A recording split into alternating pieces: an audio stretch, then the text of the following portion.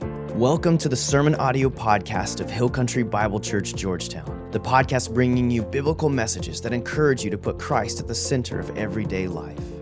We're here to help you engage in the local church and to invite you into a life that matters through Jesus. If you have any questions about your next step, visit us online at hillcountry.life. And now for today's message. Well, good morning. How's everybody doing? You doing well this morning? Yeah, we're getting there. Okay. I want to welcome everybody here, everybody watching online. Special shout out to our campus in Giddings. My wife is there this morning. So how about a round of applause for our Giddings campus a few hours from here? All right, so I want to begin today with a question, okay? I want you to think about this. How many places of worship do you think there are in our country today? Okay, turn to the person next to you and go ahead and take a guess. How many places of worship in our country, according to the most recent surveys? Go ahead, give it a shot. Ooh.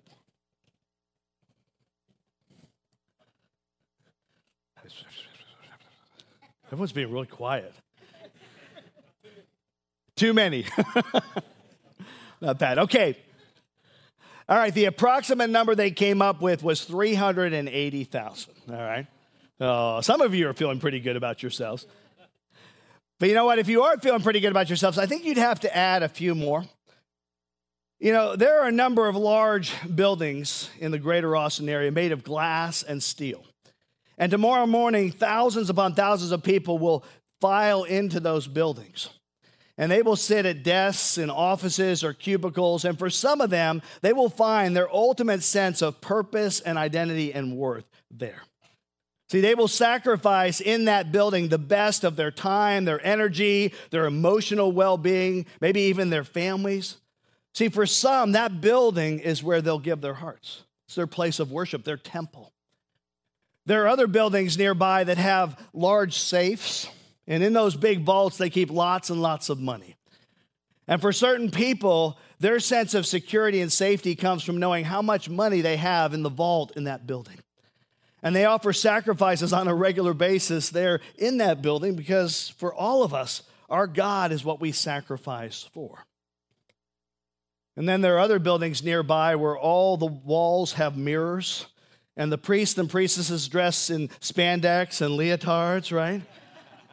And since it's summertime, that temple has about 5 times the normal amount of people in there.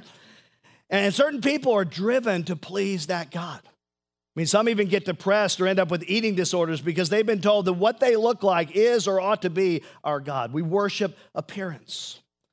You know, for other people, their temple may be a mall, a stadium, a school, a TV show.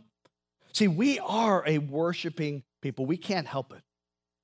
You know, we all treasure something above anything else. We just do. We give our devotion to somebody. We offer our sacrifices to something. We look for the good life somewhere. And in ancient Israel and in the ancient world in general, those rival gods were called idols. And people hear me on this. The gods have not gone away. They've just gotten sneaky, okay? They get us to sacrifice our lives to them without us even knowing what we're doing. And so from the get-go in this series, I want to take a look at this question. What exactly is idolatry? And how do I know what my potential idols are? Because we all have them. And then we're going to look at why does the Bible make such a big deal about idolatry? Like what exactly are the costs of living an idolatrous life? You know, it's amazing to realize that the ancient world was a world like ours. And the Bible is a book full of idols. And as we begin this morning, let me just walk you through a few real quick. Baal was one of the primary idols in the Old Testament. He was the Canaanite god. The word Baal simply meant master or Lord. And Baal was believed to be the one who controlled the weather. You know, he brought the rains, so he was the one who produced the crops. Ashtoreth was another. Okay, she was the goddess who was regarded as the wife of Baal. In fact, a big part of Baal worship was the practice of temple prostitution. And it was their way to try to get these two gods to provide fertility or prosperity to the people who would worship them. Another god was named Marduk. And Marduk, he was the number one leading god in the Babylonian pantheon. He was the Lord over rain, over troops, over war. And interestingly enough, he was the God over accounting. Okay, I'm not making that up. They had a God of accounting. I guess every April 15th, they'd offer a cow to Marduk. I don't know. But Moloch, it's another one you read about in the Old Testament, a real dark one. Infant sacrifice was connected to Moloch. Prophet Jeremiah said to Israel, they built high places to sacrifice their sons and daughters to Moloch. That really happened. And then you may remember the god Maserati, the god of speed. Anybody remember them? No, I just made that one up. But if you look at the Maserati logo, its symbol is a trident from a god in Italy, or a statue of a god in Italy by the name of Neptune, calming the seas. So interesting. Idols were usually represented by statues, and they would often be very large to symbolize power, beauty, grandeur, very expensive. And typically, they would be in the form of either a human being or an animal or some combination of the two. But the people, you got to understand this, even in ancient times, the people understood, at least the smart ones did, they knew that the statue was not the real God. In fact, after they constructed a statue, they would actually have to have a kind of inauguration ceremony before it was activated. And in that ceremony, by some mystical means, its eyes might be opened, its mouth might be energized, it would be given life. You see, the statue was a way to manipulate the spiritual powers of that God to give the worshipers what they wanted, okay? And we actually read about one of these inaugural ceremonies in the Old Testament. You may remember this. Moses is up on Mount Sinai. He's getting the Ten Commandments, but he's taking a long time. It says, when the people saw that Moses was so long in coming down from the mountain, they gathered around Aaron and said, come, make us gods who will go before us. As for this fellow Moses who brought us up out of Egypt, we don't know what has happened to him. Isn't that amazing? These people, they chose to embrace an idol because the real God was making them wait. Right? The real God was making them wait. They didn't want to have to wait. They didn't want to have to be patient. And that's the problem with the real God. The real God's timetable takes priority. And so hurry and impatience can actually incline people toward idolatry. Because with an idol, it's real important that you be the one in charge. And so Aaron, he takes the gold jewelry from the people. He makes a golden calf and he says this, tomorrow there will be a festival to the Lord. See, that was going to be the activation ceremony where that particular idol would become somehow alive, somehow active in some way, shape, or form. But what happens? Well, Moses, he comes down from Mount Sinai carrying the Ten Commandments. And does anybody here remember what the very first of the Ten Commandments was? You shall have no other gods before me. You shall have no other gods before me. It was the prohibition against idolatry. And here the people are breaking the very first commandment. And Moses, he sees that his brother Aaron is leading this whole parade. And so he kind of reads him the riot act. And Aaron is just a little elusive about all this. Look what Aaron says. Do not be angry, my Lord. Okay, laying it on a little thick there. Do not be angry, my Lord, Aaron answered. You know how prone these people are to evil. They said to me, make us gods who will go before us. And as for this fellow Moses who brought us up out of Egypt, we don't know what's happened to him. So I told them, whoever has any gold jewelry, take it off. Then they gave me the gold and I threw it in the fire and out came this calf. Who would have guessed? Wow. You know what I get from this?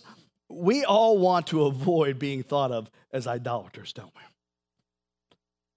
Now, I know when you think about idolatry, for most people, they think about bowing down to a statue. But Israel came to understand that someone who is not engaged in external idolatry can still be involved in internal idolatry. In fact, God said about the leaders of Israel, he said, these men have set up idols in their hearts. Hear me on this. The real problem isn't a statue in a temple.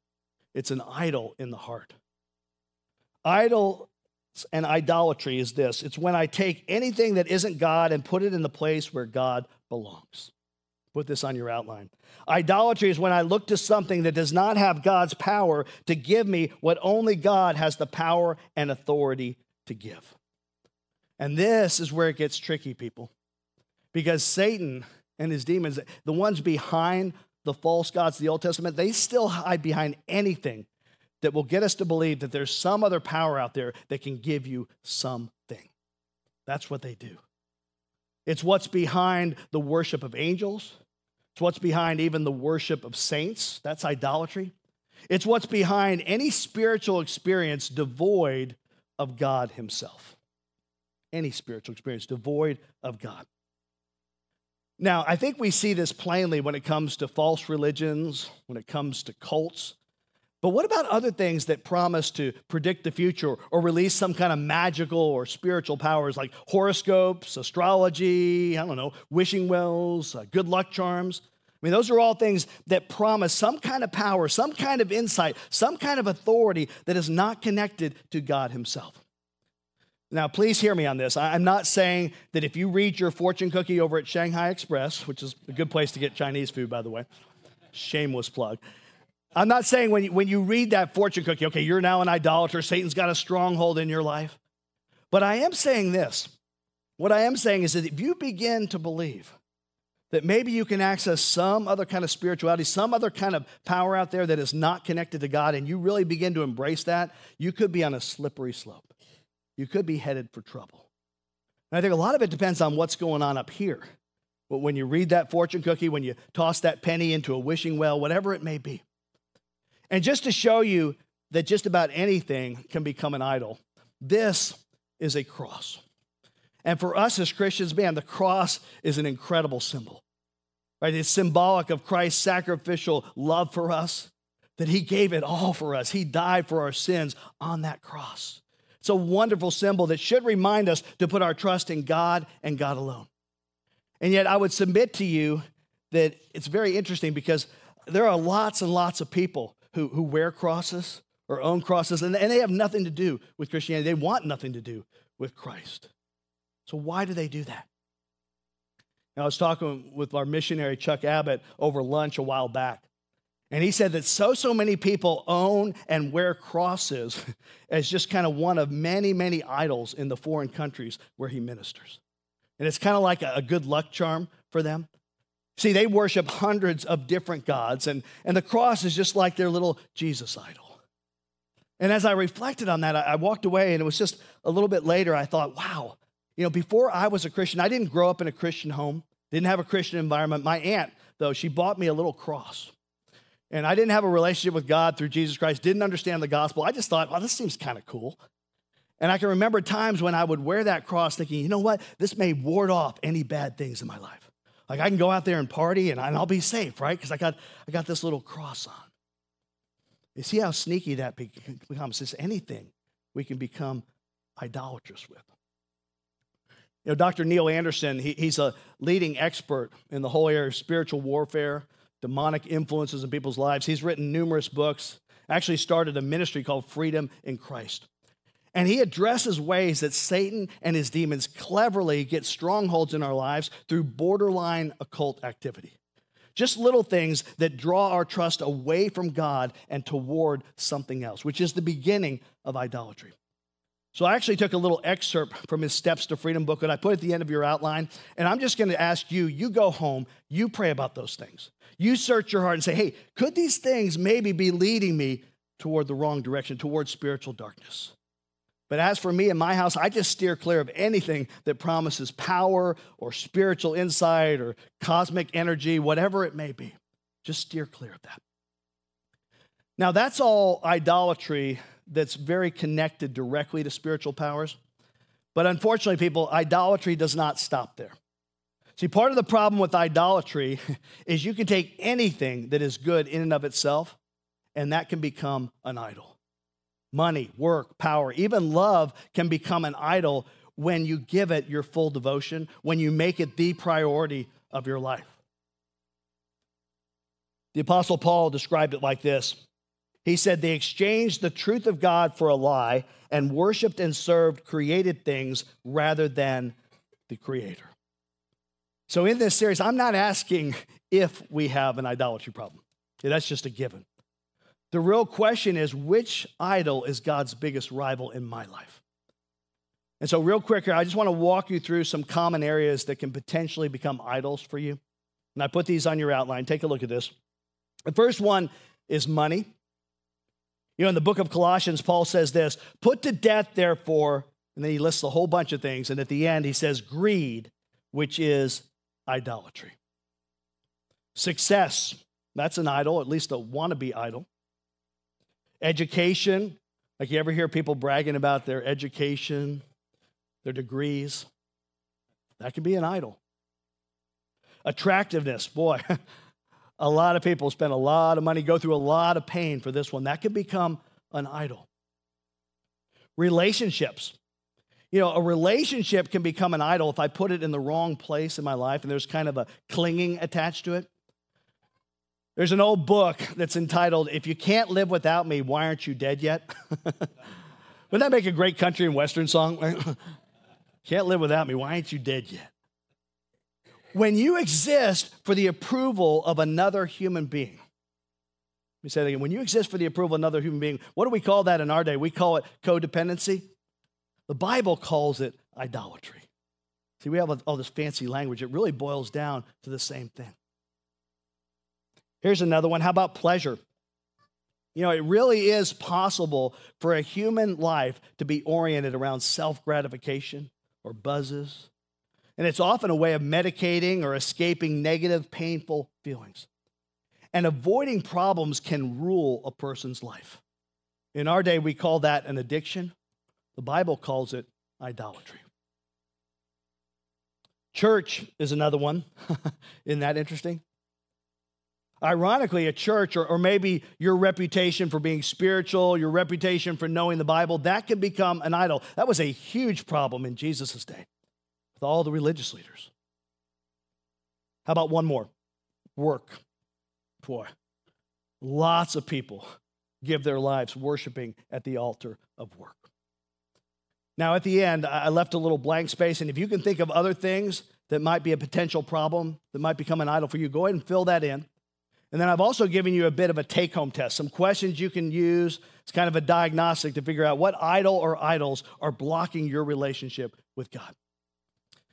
But over the next few weeks, what I want to do is this. I want to take a look, and we're going to do this together. We're going to look at the biggest idols in our society today. But in the time left today, here's what I want to address. Why does the Bible make such a big deal about idolatry?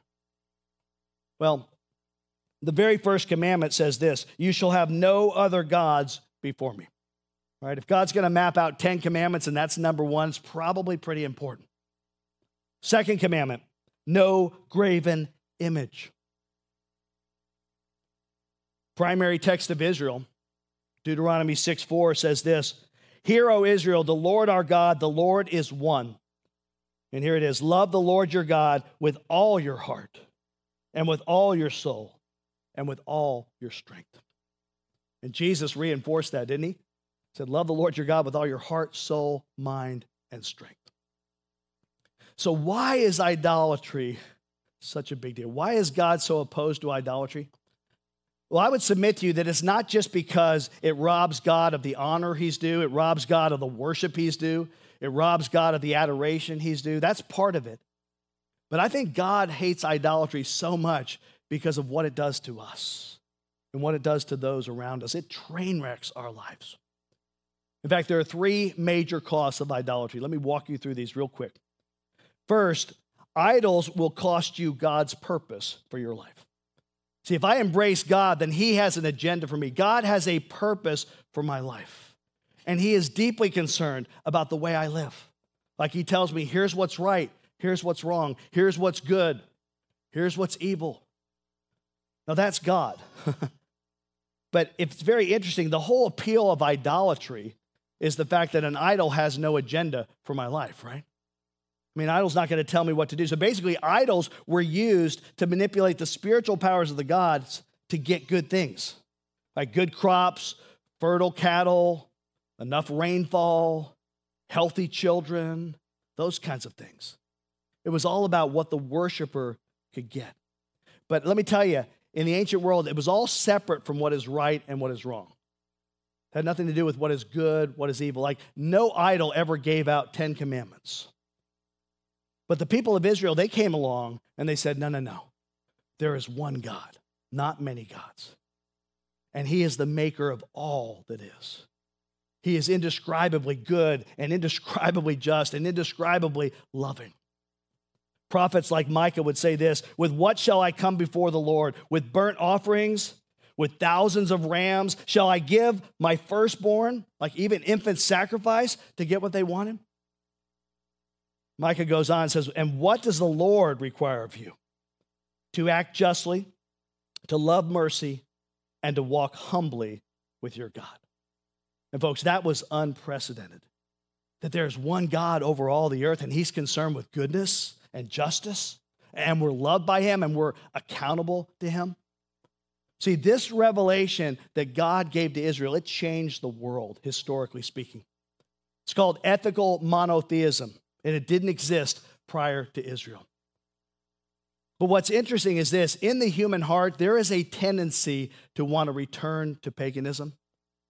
There's a desire for a spirituality that'll kind of get me what I want without holding me accountable for what is good, right, holy, and just. See, an idol can't tell me my purpose because an idol didn't create me. But God created you.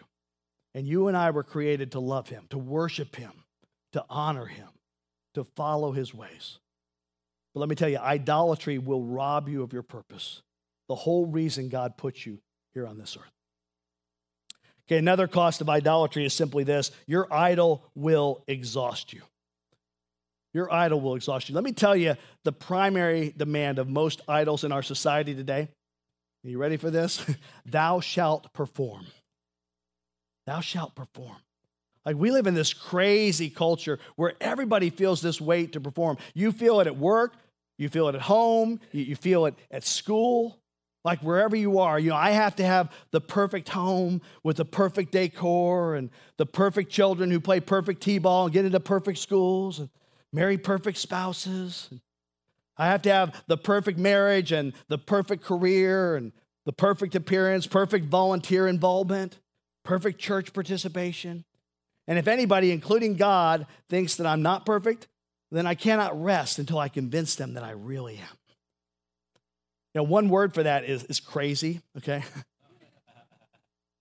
Another is idolatry. Folks, performance will kill you.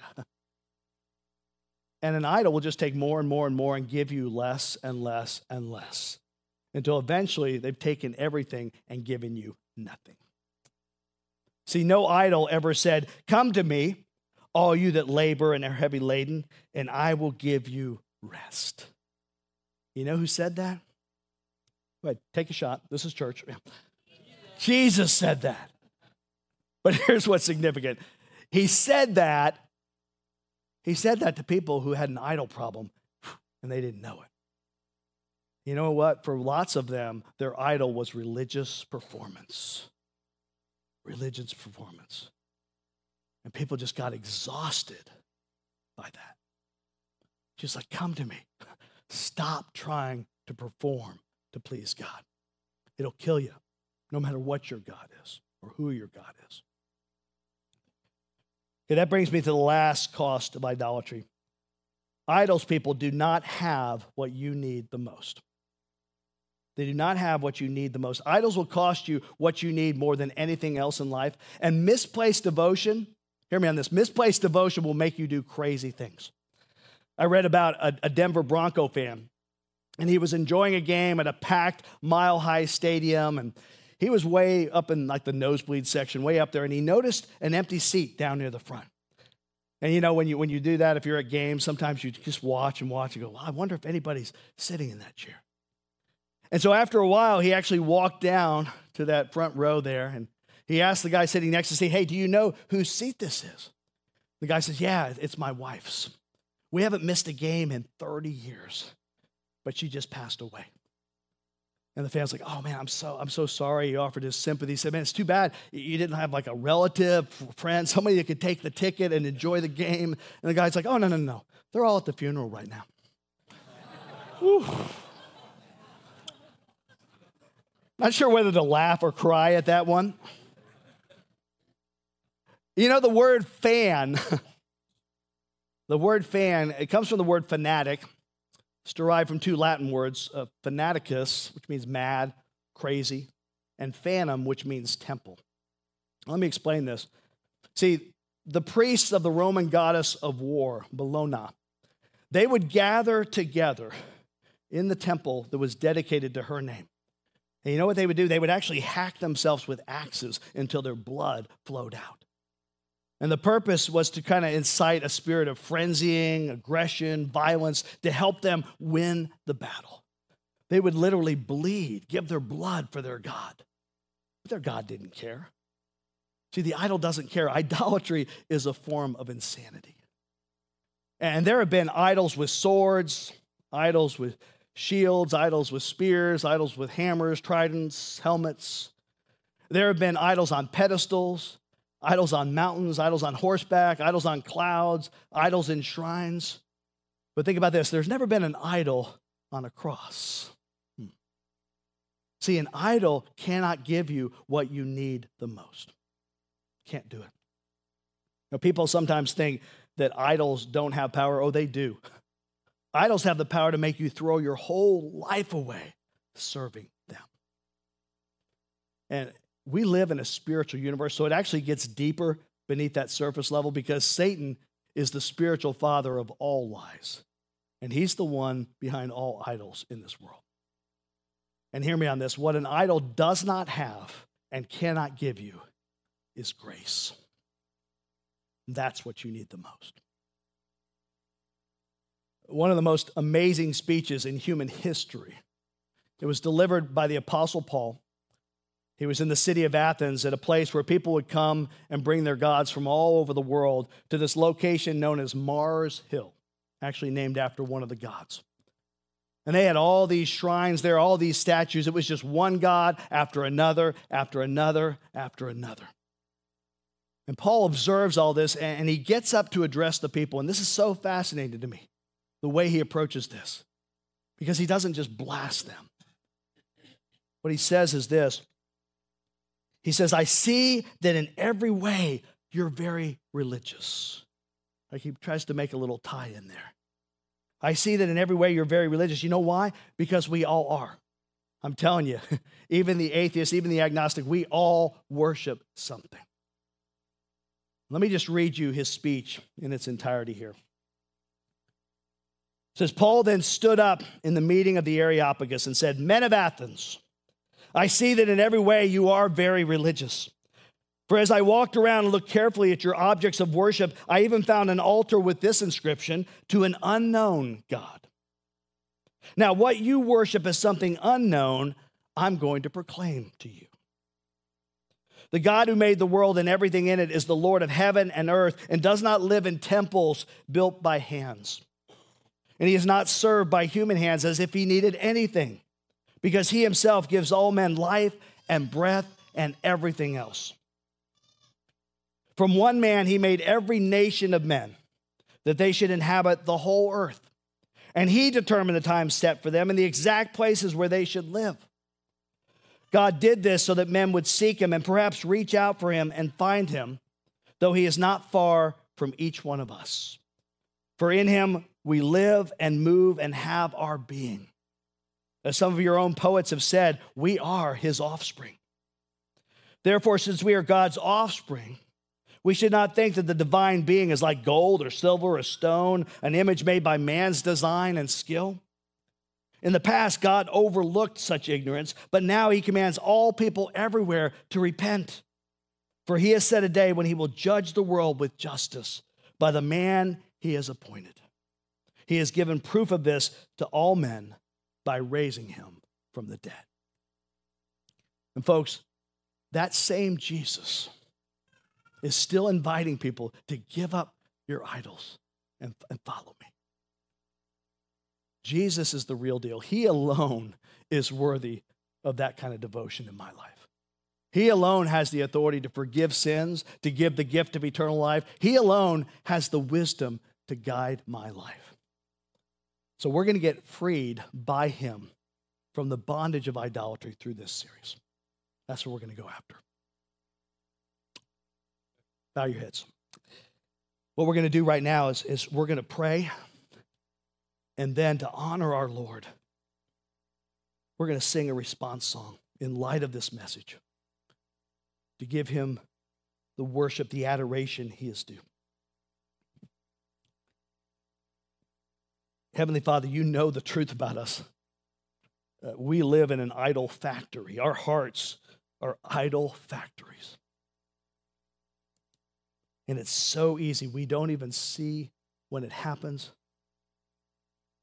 but we place so many other things ahead of you. Forgive us for that, Lord, and help us to identify those things and be honest with ourselves over the next few weeks so that we might fulfill the first couple commandments, to have no other God before you, nothing else that becomes an idol.